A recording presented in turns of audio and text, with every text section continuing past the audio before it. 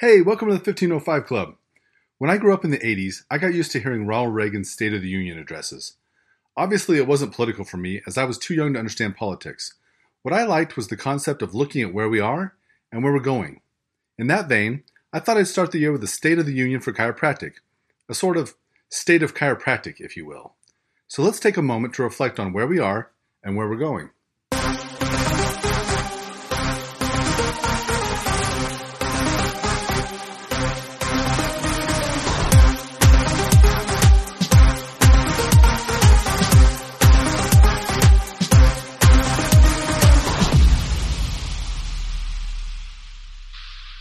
For many of us, when we entered this great profession, we did so with the hope of being part of something better.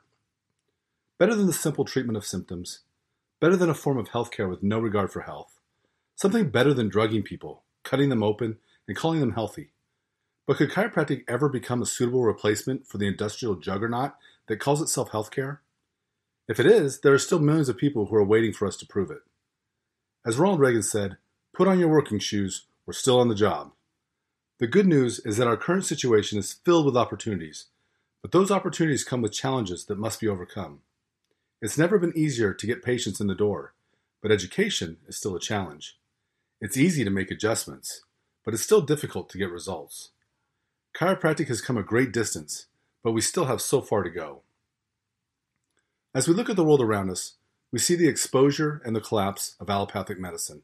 In fact, just this week, I heard a medical doctor say that we're witnessing the destruction of allopathic medicine as we know it. It has now been exposed to the world for them to see the criminal organization that has become of it. Even as from the days of Louis Pasteur, this model was chosen for its power to manipulate and create profits, and it's done that very well for many years. But in their arrogance and hubris, they pushed it too far. And now the people are questioning everything, even if the media are not.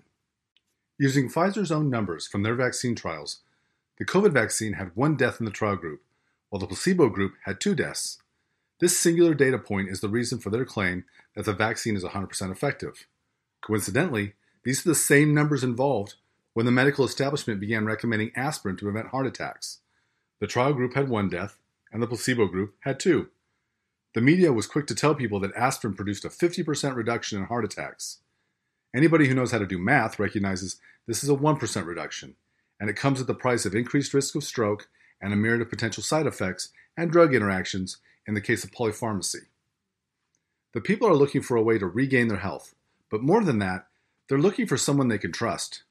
Certain medical doctors have moved to the front, even as the system that created them is crumbling around them. This has left a vacuum, a void, that can and should be filled by chiropractic. But are we ready? If given the opportunity, can we rise to the occasion, fill the gap, and produce consistent and predictable results? I'd like to think that we could, but I'm afraid I'm too much of a realist to fully believe that. Chiropractic had this opportunity once before, during the flu pandemic of 1918. Even then, medicine could not rise to the challenge, and countless doctors had nothing to offer beyond making their patients comfortable while they watched them die. Chiropractors came out of the shadows and produced such phenomenal results that each state consequently gave them the right to practice under the protection of a chiropractic license in a cascade that began with 1 state and eventually led to them all. While medical doctors watched 1 out of every 15 patients die, chiropractors only had 1 death for every 789 patients. If called upon to perform like this again, could we do it? At that time, every chiropractor, regardless of their school, understood the concept of subluxation. They knew how to find one, and they knew how to correct it. Even the mixers were known for adding to chiropractic, but never as a substitute for chiropractic, as has become so common today. I heard many years ago that a group from Palmer College recognized that there was only 1 technique system that was practicing chiropractic consistent with the way in which Dede defined it, and that, of course, was the Gonstead system. It was also no surprise that this is the system best known for getting the best results. This is most likely due to the care and precision that is put into finding and correcting subluxations, to the extent that when it's done well, nothing else is needed. But of course, in today's chiropractic, we find that something else is almost always needed. Perhaps this is a societal or cultural problem, but when we fail to attain results from the adjustment alone, we immediately begin looking outside for some other means to supplement the adjustment, because it couldn't possibly be the fact that my adjustment just wasn't good enough. More often than I care to admit, throughout my career, I've had to look in the mirror and confess to myself that the adjustment just wasn't good enough, and it was my responsibility to do whatever is required to ensure that in the future, it will be. We owe that to ourselves, to our profession, but most importantly, to our patients. There's no reason to ever be cocky or proud about our adjustment or the power we hold in our hands. There's a certain amount of fear before any adjustment that is extremely healthy. The moment you have no fear is the moment you no longer respect the adjustment or its potential to do harm as well as good. Too many in our profession have no respect or even awareness that their so-called adjustments are potentially doing more harm than good, and they don't care to know. How could we ever prove ourselves once again to a desperate public when this attitude has become so pervasive? It is a revolutionary act to commit in your own mind that you will not practice in a way that benefits your own self-interest, but only in a way that benefits chiropractic. Chiropractic was here before any of us got here, and it will remain long after we are gone. The only question is whether you will leave it better than you found it, or will you merely use it for your own benefit and leave it worse for wear? Another opportunity that I've seen, even several times just this last week, is the opportunity to be more aware of the science and ask better questions than our allopathic counterparts. Just this week, I had a teenage patient who was experiencing digestive trouble. At one point, her mom said, "You've asked more and better questions than any of our other doctors, and you've given us better answers than any of those doctors as well." We have this opportunity with every patient we see. I have a research study in front of me that looks at the prevalence and cause of post-COVID tachycardia. They state that 25 to 50% of post-COVID patients complain of episodes of tachycardia following acute infection. They further state that 9% of post-COVID patients complain of tachycardia symptoms at 6 months post-infection. I began asking my patients about their post-COVID experience. In one day, I found 5 patients who told me they had post-COVID tachycardia. They all sought the advice of a cardiologist. At no point were they told the tachycardia was related to COVID. Neither were they offered any remedy for the situation. In every case, they were left to self-treat, with most of them choosing magnesium as their treatment of choice.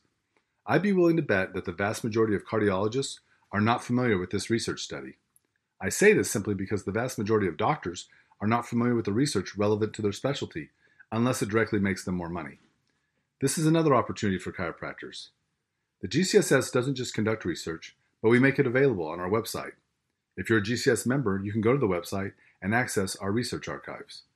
We would also encourage anyone to produce a case study, and we'll help you to write it up. At any given moment, the future of the profession can be found in the schools. These schools cover a broad range of techniques and approaches based on their collective philosophy and their definition of chiropractic. As you might expect of the profession, there are no wrong answers, just different perspectives. This approach might be politically correct, but it defies both science and logic. In my experience teaching, students generally enter their education with a pretty good idea of what they expect of their institution and what they expect to be transformed into during their education. For that reason, I feel safe in saying that the largest schools are large because they're meeting their students' expectations, and the smallest schools are small because they are not. Granted, I say that as an employee of the largest chiropractic school in the world, but it was that way before I got there. I was merely curious to understand why. The vast majority of my students have told me they would recommend the school to anyone who's interested. It may not be perfect, but it met all of their expectations and supported them in their journey. That's a lot more than I could say of my education. Nonetheless, school is only one small part of our journey. The vast majority of our education will take place after school, in the real world, if you will. This is why it's so important to not limit this education to our own experience. We must commit to being lifelong learners, but the classroom must extend beyond the walls of our adjusting room. Seminar attendance is vital for maintaining relationships and learning, not just to meet our minimum requirements for licensure, but to nurture this learning process. The GCSS offers 2 seminars each year for this very reason. The Gosted Extravaganza and the Meeting of the Minds help to ensure that both students and experienced doctors have opportunities for learning. This is essential for growth and development. The GCSS also has a diplomate program to certify those whose Gonstead practice is consistent with the teaching and practice of Dr. Gonstead. It should be the goal and expectation of every Gonstead doctor to become a diplomate as soon as they are eligible. This test is not intended or designed to confuse or trick. In fact, it's one of the most fair tests I've ever taken. If you're concerned that your skills may not be good enough, then this is reason to attend seminars until they are. The Gonstead system will only be as strong as its core of fellows and diplomates. In that regard, we need you. We need you to be the best you can be. Your patients need that too. So let's conclude by talking about the thing that always makes Gonstead different: specificity and precision. There's no such thing as being too specific or too precise. We have a lifetime to work on these two things, and as they improve, so are our results.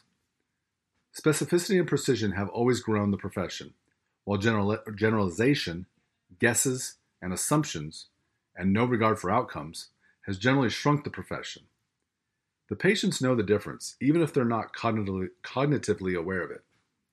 There will always be those who make light of the profession and treat it like a parlor trick or a strange hobby, but these people are easily marginalized when we elevate the standard and give the public a better expectation. That is our duty, to elevate chiropractic, to become the best we can be with precision and specificity, and to restore normal function to bodies that are under constant assault. It's never been easier to become a chiropractor, but the path to mastery is the same as it ever was. It's not for the lazy, the entitled, or the arrogant.